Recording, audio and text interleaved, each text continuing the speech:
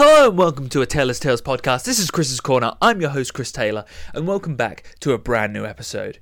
This week, I'm speaking about one of my favourite franchises of all time, one of my favourite games of all time. It's Kingdom Hearts. For all of you that know me personally, Kingdom Hearts is my favourite personal game. It is, well, games, plural on this one. Kingdom Hearts, to me, was something I discovered as a kid. I say discovered, one of my friends, my childhood friends, showed it to me, and I was completely blown away by the graphics, the story, the characters, and the ability to travel from world to world. That still blows my mind, even in 2021, when the game was first released 20 years ago. Which is crazy to say that a game, even though it's been remastered multiple times, if you play the original, it still holds up. It's still playable and it's still fun. And for me, Kingdom Hearts is my go-to when I'm feeling I want to go get some nostalgia, I want to feel good, I want to have some nice memories. And for those who know the game, you'll know how fantastic the soundtrack is, and how it's got some of these moments that truly stick with you, and that if I talk about a place, you'll hear the song before I play it. So in this podcast, I'm going to be playing some of the clips of the sounds in the background to really emphasize the importance of how the soundtrack sort of like plays with your emotions, you know? It plays with your emotions because it is one of those games that truly does really emphasize connection with friendships, loved ones, and just all-round feeling. I think it's a game that set me on the right course because it gives you a lot of lessons along the way. I've just thrown so much at you right there, all in one go, within the space of like 3 minutes. So I'm going to slow it back. I'm going to take it back a second. What is Kingdom Hearts? For those who don't know, I know you've been living under a rock for the past 20 years. Kingdom Hearts is known as one of the most complicated storyline games of all time. But to put it simply, it is a game about the main character, Sora, who comes from an island in the middle of a Caribbean world, basically. And he discovers that he has the ability to wield this thing called a Keyblade. Keyblade is, as in the name, a blade that is shaped like a key, and it can unlock and lock keyholes and multiple other things as well. The storyline goes is that Sora, who lives in a serene, beautiful island, wants to escape the world with his friends Riku and Kairi. If you haven't noticed so far, these are very Japanese names, and it's because it's made by a Japanese company. I believe before it was called Square Enix. I think it was just called Square Soft at the time when I first played it. So it was Squaresoft, and then it changed to Square Enix in around 2006 times. So they were the original company, and they're still kicking, they're still about. And there's a lot of Japanese influence because of the Final Fantasy link within the game as well. So I'll get into that a bit. I'm going to try and sum this up within the space of a couple of minutes so that you guys don't get bored. Sora tries to escape the world. Even though you're like, why is he trying to escape? It's just because he's bored. He's 11 years old, even though he looks like he's in his mid-teens. And him and his friends Riku and Kairi, they put a raft together and they tried to get off the island. Sad news is, there happens to be a storm that destroys their raft, and Riku and Kairi get swept into the storm or disappear. And Sora disappears with them within the storm. Now, the storm is caused by a invasion of these creatures called the Heartless. Heartless are beings of darkness. They're just pure darkness, and they attack all human beings to gain their hearts. That's their only source. That's all they look for. They're just trying to take someone's heart. And in the game, a heart is represented, as you can imagine, by a nice pink heart that comes out of the person if the Heartless gets them. And they are the main antagonist for the game. The Heartless and the main antagonist for Kingdom Hearts 1. I'm going to stick to Kingdom Hearts 1 and 2 for this podcast because there's so much extra backstory behind the other games. They're not my favourites. I'm not going to say they're bad games. They are good games within the Kingdom Hearts community, but there's a little bit much. So Sora ends up in this random world in the middle of nowhere, in a brand new world. He's gone left Destiny Island. His friends are not there, and he is in this random world called Traverse Town. And so from there, within Traverse Town, he discovers Heartless still roaming around. He battles around to be able to find his friends, and he bumps into no other than Disney's Donald Duck and Goofy. Donald Duck and Goofy are within this game, as it's a Disney Final Fantasy mix. I believe Honest Trailers called it a combination of soy sauce and ketchup. Comes a mashup of franchises that goes together like soy sauce and ketchup. Not as bad as you'd think. Kingdom Hearts. and said, not that bad. I don't know if that's a good description of the game, but to me it's funny nonetheless. And it is Final Fantasy and Disney. It's a very strange combination, but it goes really well together. So Sora bumps into Donald and Goofy, and the rest of the first game is them battling the Heartless to be able to find their friends, and for Donald and Goofy to find King Mickey. King Mickey is the leader of their world, which is the Disney world, basically, the home world, basically, of all of the main Disney characters like Minnie and Donald's wife and Goofy and the two chipmunks, and all of them all reside in that world, and Mickey is a Keyblade bearer as well, and he's gone to try and also solve the Heartless problem as well. And so Sora and Donald and Goofy, they battle and they meet new people like Cloud and oh my god, Leon and all the crew of Final Fantasy VII. I believe there's a Final Fantasy IX character within Kingdom Hearts 2, but there's not many other characters apart from Final Fantasy VII. So you get Sephiroth in there, for instance, and a couple of others. This is already getting way... I can understand now, I'm saying this, how it's become more complicated than it is. The idea is that Sora battles with Donald and Goofy through multiple worlds to defeat the Heartless and reunite with his friends. And the whole franchise is literally all about that. That's all Sora does. He battles through different enemies to be able to reunite with friends and to make the worlds right and to seal the keyholes and to destroy the darkness. And that's all their goal is throughout both Kingdom Hearts 1 and 2. And there is another enemy added in, which is really cool within Kingdom Hearts 2, which I feel like I should split this into multiple podcasts to cover both games, but this is a bit of a niche podcast, so we'll keep it trying at an overview level, because I could go really deep with this.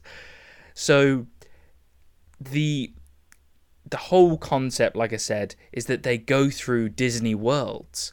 So when they're battling the Heartless, they're going from Agrabah, they're going to Deep Jungle, which is where Tarzan lives, they're going to Wonderland, they're going to I think Halloween Town, you've got Monstro, you've got Hercules, can't forget Hercules' World, the Colosseum. You've got the worst world of all time, which is Atlantis, which is just whoever put that world together just really wasn't thinking it through, and especially in Kingdom Hearts 2 with the idea that having just songs as the battle sequence for the entire world. Yeah, someone was on drugs when they were making that world, I'll tell you that right now. Atlantica serves no purpose, you don't even get to fight.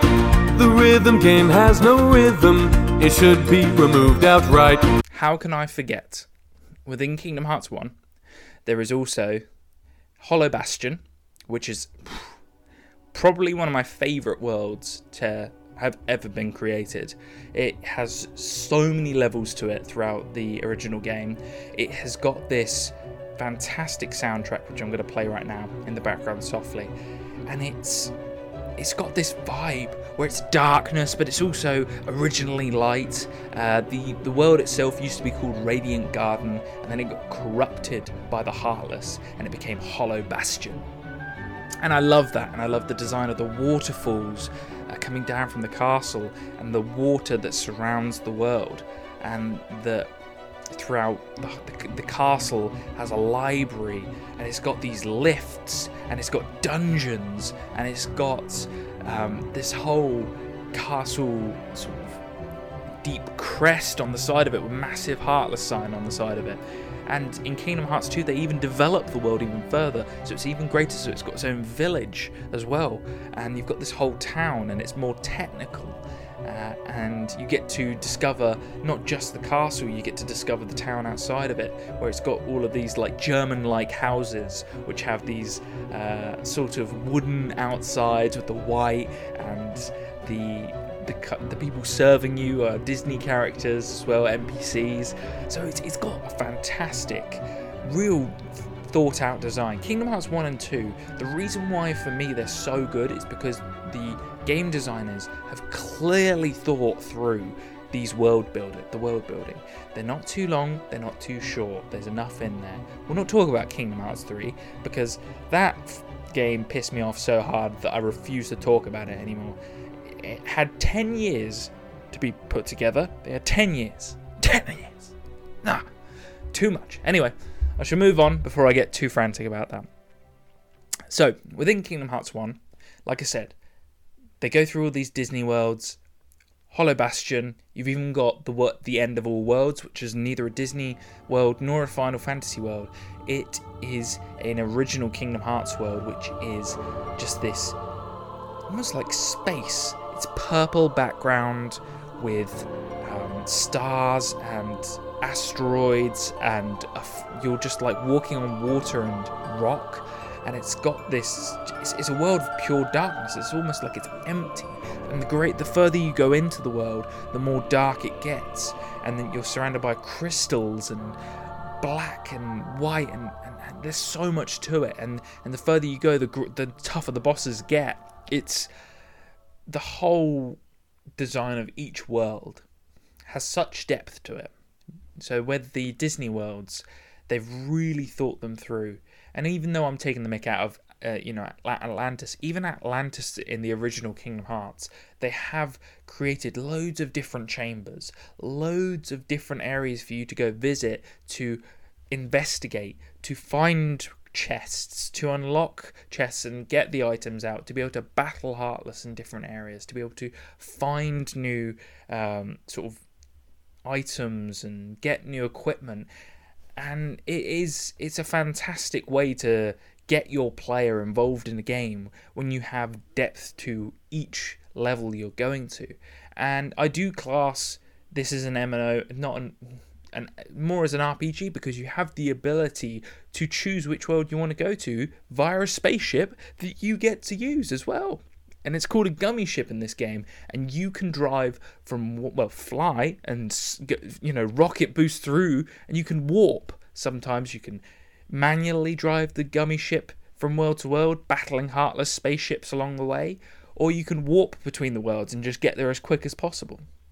So for me, that is just, man, like they are, not only are they providing you with like sub battles and sub games, they're also providing you with this fantastic way for you to personally go from world to world and explore. And this is 2001 we're talking about, guys. 2001. This is before Skyrim. This is before all of the massive role-playing games. This is before Xbox 360, when the graphics were insane. This game was a predecessor to all RPGs because it gave you the option to go and explore, and it also gave you the ability to level up on each world. So you're not limited to the levels that you... So for instance, one of the greatest things the game designer created was that if you wanted to stay within the tutorial on the original world, which is Destiny Island, and you want to level up from level 1 to level 100, you can do this. There is only one opponent on that island, and it's one of your fellow islanders who you play this sort of battle game with him where he throws a blue ball at you, and the only way to gain XP is by you redirecting it back at him. And it's 1 XP, but you still have that ability, 2 XP, and you still have that ability to level up and have the choice to be able to be level 100 by the time you reach the first world. 2001. I am emphasizing this because it's so important to say, before any of the other games, before we got, like I said, Red Dead Redemption, before you got Skyrim, before you got Far Cry, before you got all of these amazing games that were going to provide the sort of player with all of this choice. And what I would say nowadays is there's too much choice almost. Is that you had in Kingdom Hearts the ability to take the main character, level up in different areas, be able to explore, to be able to get different trinities. So trinities are a way to get new items just by... you would be able to unlock a trinity with Donald Goofy. And, for instance, you'd be able to... If it's a green trinity and you'd reach the green trinity level, you'd be able to pull down a ladder just by Donald and Goofy climbing on your back and then pulling down the ladder. You know, simple stuff like that. And the more levels you got up, the more trinities you got, and the more you progressed. Obviously, the storyline allows certain things. There's certain items you can't unlock. So, for instance, the ultimate Keyblade, doesn't get unlocked until near end of the game. So they're not allowing you to get it at the beginning, because that would be unfair, wouldn't it? That you were having the best Keyblade in the game all the way up until the end. So there is that. Sorry guys, I'm a little bit sniffy today. It's I think I'm developing a little bit of a cold. Not good. Anyway, so Kingdom Hearts, I don't think I can explain the entire franchise within the space of a minute. I've tried to explain what the storyline is to an extent. There's so much detail about the bad guys, because while the Heartless are the main antagonist, there's also other bad guys that turn up in Kingdom Hearts 2 and in Kingdom Hearts 1 that you battle. And so it's a little bit difficult to explain because of there's subplots within each of the game, but I'll try my best to give an overview just for Kingdom Hearts 1 for now. So, like I said, the Heartless are the main antagonist all the way up until, I would say, Hollow Bastion, which is the second to last world, in which you find out that there's this guy called Ansem. And Ansem is... what it seems to be is a guy of pure darkness who takes over Riku's heart, turns him into a bad guy, and then commands him to do stuff. And he uses Riku to be able to basically unlock darkness into the worlds and bring more Heartless. And he tries to take Kingdom Hearts and turn it into darkness. Kingdom Hearts being the world of all worlds, which collects where all the hearts come together. And when I say hearts, I mean the hearts of all people. It's the heart of all worlds. So at the center of all of the worlds that you have Kingdom Hearts. And it's connected by the door to light and the door to darkness. I don't know if I've explained that well, but that's the entire plot for Kingdom Hearts 1. And I haven't even talked about some of the characters within it. Like I've talked about the general gist for the worlds. But for me personally, like I said, that the best thing about the original game is the amazing graphics, the fantastic soundtrack. If I say Traverse Town to many of you, Traverse Town being the first word you ever hear, it's the soundtrack right now. And it's so... the melody that gets played when you're just walking around the NPCs, the non-fighting zone, it's so relaxing, so peaceful, and it sets you up to realise that this is your home world. This is the one that you return back to. And you repeatedly come back to this world on a regular basis as your, like, sort of fortress of place. Because it's Traverse Town is a world where people land when they've been lost from their original world, where they've been kicked out because the Heartless have taken over their original world. Wow, I am slowly realising how complicated this game is, even though I think because I've been playing it since I was 7 years old, for me it just makes sense. Like, the whole storyline makes sense from back to front, but for people who come into this game, yeah, it probably is a little bit much. So, like I said, Traverse Town, that melody. For me, like I said, as I played the Hollow Bastion, the other couple of soundtracks that really come to mind when it comes down to anything, and one that I may have mentioned recently, was that the Colosseum soundtrack for Hercules actually got played in the Tokyo Olympics, which is absolutely bonkers.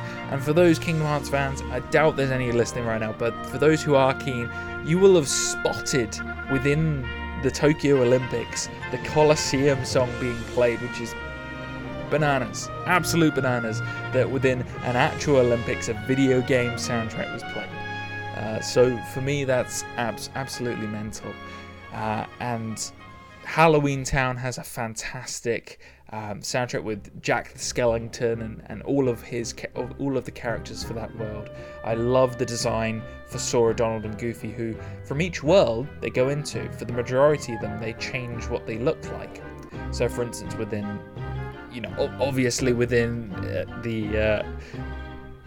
oh my god, it really just went from my brain there. I had a brain fart totally. Atlantis. When you're in Atlantis, Sora gets a dolphin lower body. And then when they're in Halloween Town, they get all Halloweened up, which is crazy as well. And I'm trying to think as well, what world is it? So, in Kingdom Hearts 1, I can't think of another world where they change their appearance. Maybe I'm missing something. Aladdin, Monstro, Colosseum, Deep Jungle. No, there's not in Kingdom Hearts, which is really strange. Kingdom Hearts 1, I always assumed they had the costumes, but maybe it's in Kingdom Hearts 2 where you've got, where they meet Captain Jack Sparrow and they get all pirated up. Or, for instance, in Halloween Town in the Kingdom Hearts 2, they get put into Christmas Town gear as well, where they go into Christmas Town within that world. And then I'm trying to think as well. Is there any? Oh yes, they get to go into Pride Rock, which is where Simba lives, and they get turned into animals, which is hilarious. And Sora's turned to this tiny little cub, and he's just the cutest thing ever. And it's got a fantastic design for him. And he literally, it's Sora's face, but it's been sort of designed to look like a lion, which is crazy as well. And that, for me personally, Kingdom Hearts 1's probably a fantastic game. My favourite is Kingdom Hearts 2. Kingdom Hearts 2 is you get to revisit the worlds more, and you also have, I think, a little bit more depth within some of the worlds by revisiting them, and you have I wouldn't say it's a tougher game. I would say Kingdom Hearts 1's definitely the tougher game, especially if you think it's if you go from, for instance, if you don't do what I do, where I make sure I'm 5 levels above the recommended level for each world, which are represented by stars when you visit the world. I try and get 5 levels above it, because if you go into each world just cruise through the game, for instance, you'll get to the final world and you'll be around, probably, if you hit the final world, you're probably going to hit level 50 if you just follow the cinematic sort of just storyline. And you get there and you're going to really struggle. You're going to die a lot. You're going to find that your health bar is not big enough to be able to handle some of the monsters that you're going to fight and some of the bad guys.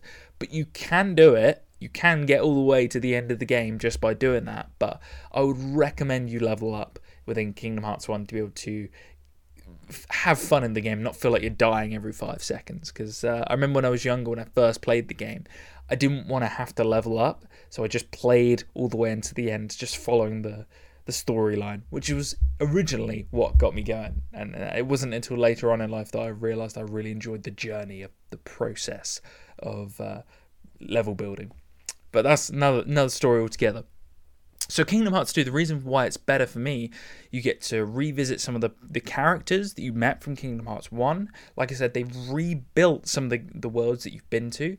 Traverse Town sadly no longer exists, and the sort of safe haven world is is what Hollow Bastion or Radiant Gardens becomes, and you get another world, which is safe haven, semi-safe haven, is Twilight Town. And Twilight Town also has some of the best soundtracks, so I'll play that now as well. And it's got an absolutely beautiful design. It's like a world that's constantly in a sunset.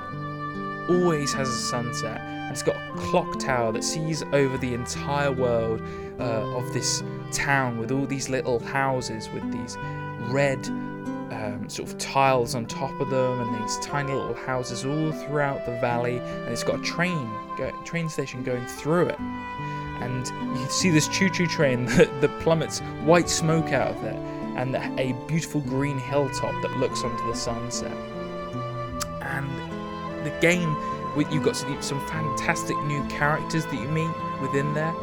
You get to skateboard within that world, which is so awesome, like these side things that you can do.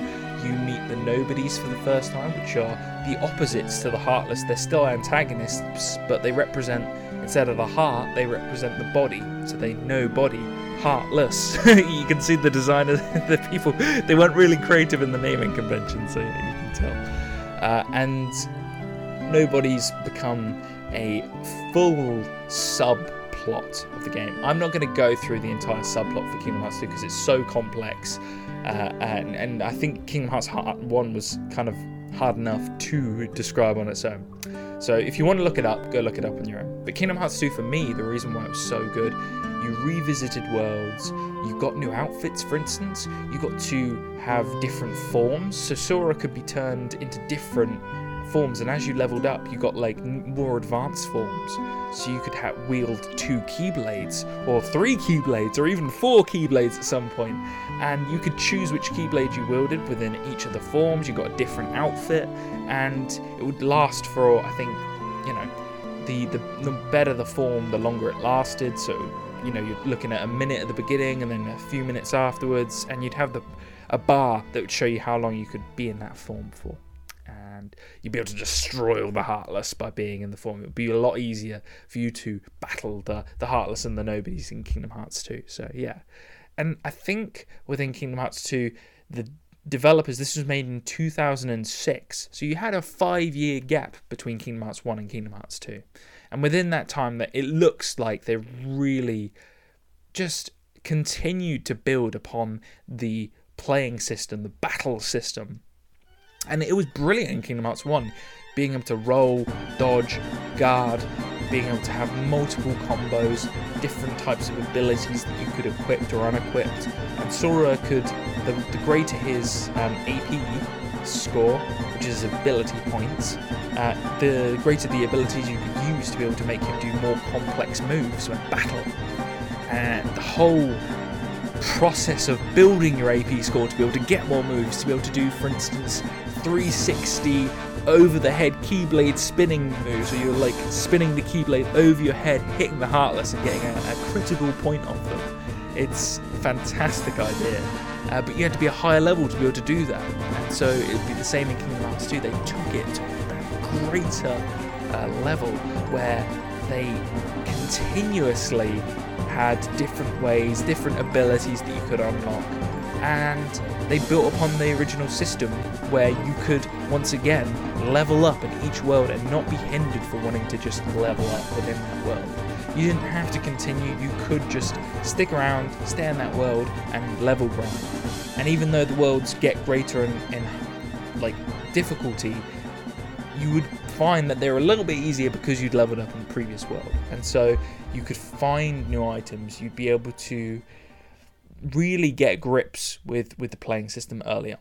And they added new characters, one of which was one of my favorites is Sora's Nobody, which is Roxas. I'm not going to explain how that happens, because once again, that is a subplot within the game. If you want to look it up, you can look it up. And Sora and Roxas you play Roxas when you first get into the game of Kingdom Hearts 2, and Roxas is wielding 2 Keyblades at the beginning, and you're like, whoa, what? Because I think I was 10 years old at that time when the game came out, and in the original game, Sora only ever wields just 1 Keyblade, and the idea of going into the next game where you wield 2, and you're like, this brand new character. Who is he, and how can he wield 2 Keyblades? And then all of a sudden you go back to Sora and he can only wield 1 until you level him up. And he's just like, yeah, the whole process is just madness. I think for me as well, the Kingdom Hearts 2 sort of, I wouldn't say storyline itself, even though it's more complex. I think the bad guys, there was so much more depth. You met them right at the beginning of the game. In Kingdom Hearts 1, you didn't meet Ansem until right at the end of the game, and it felt like Maleficent was more of the bad guy in Kingdom Hearts 1. She was in it, and she was part of the round table of bad guys.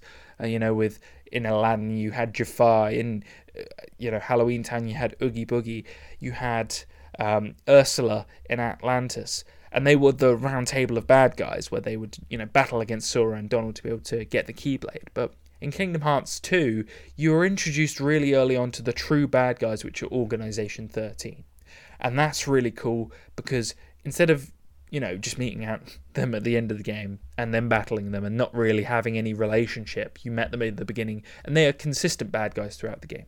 And so I really enjoyed that, and I really enjoyed Sora getting annoyed by their quips and their terrible dialogue. But again, I haven't even mentioned that the face design on all of the characters, whether it be in the talking scenes when their mouths are pixelated, or when they are doing the cinematic scenes when they're just fully designed. In Kingdom Hearts 2, they're so much better, and it's so much well designed. There's no longer pixelated mouths. You are fully getting cinematography the entire time you play the game. And Donald and Goofy, I would say, are more powerful in Kingdom Hearts 2 as well. Kingdom Hearts 1, you feel like you constantly have to heal Donald. You constantly have to heal him all the time. And once in a while, he may heal you back.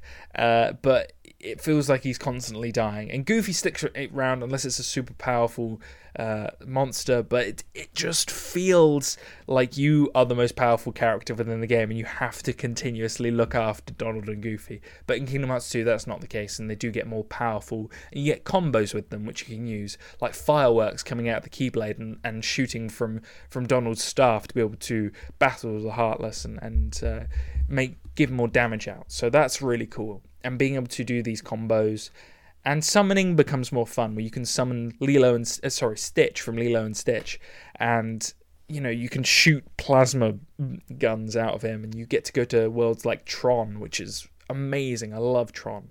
I love that world. And the combo you get to do with Tron is super powerful and so just well designed, with the pixels that come out of his control panel that he controls, and you press a button and all of the pixels come out of the control panel and attack the Heartless.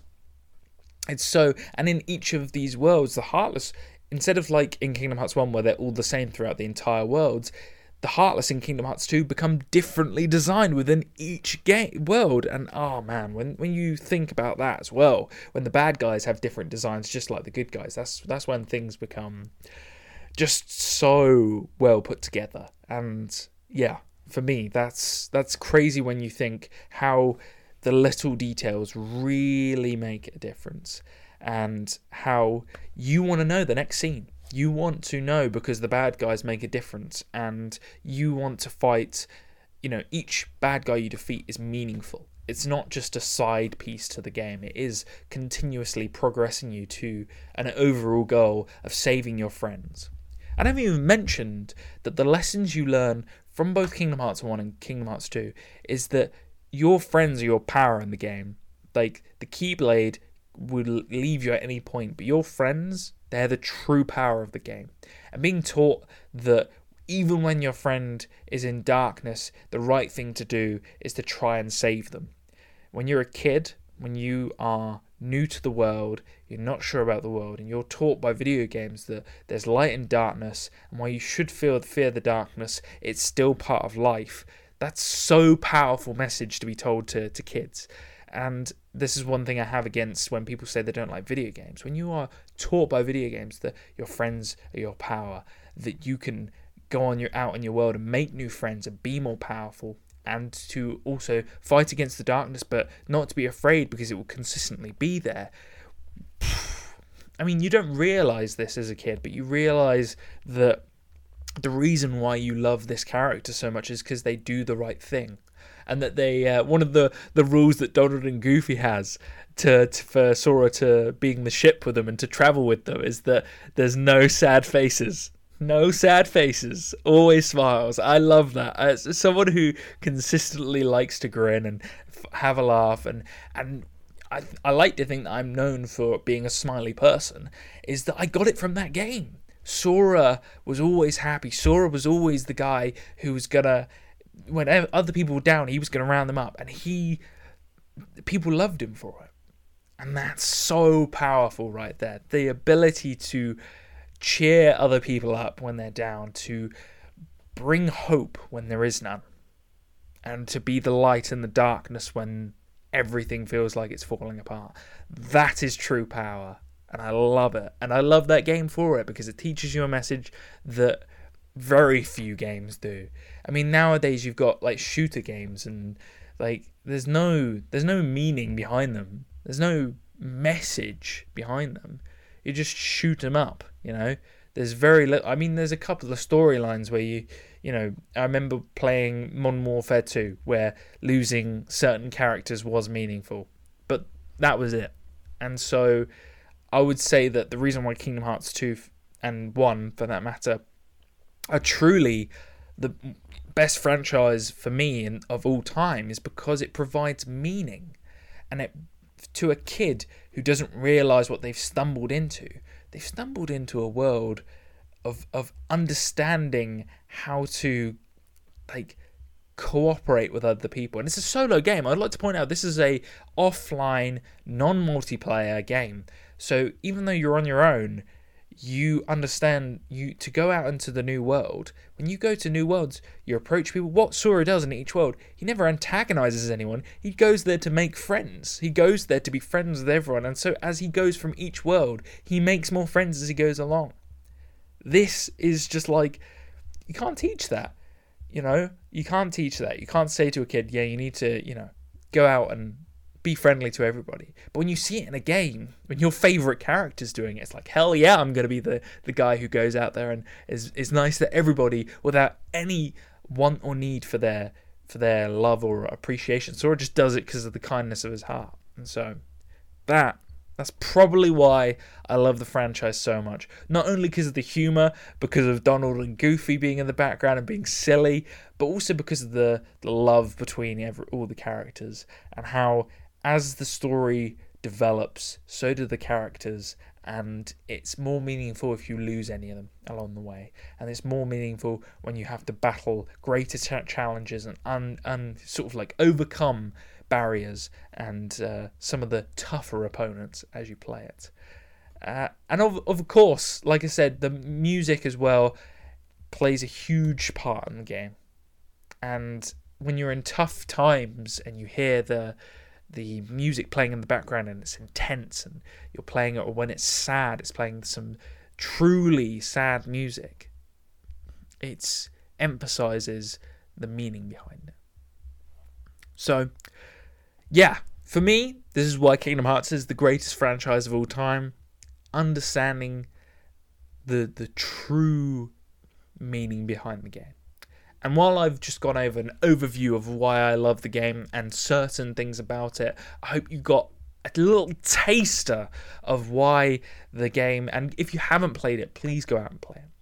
So, this has been a Taylor's Tales podcast. This has been Chris's Corner. I'm your host, Chris Taylor.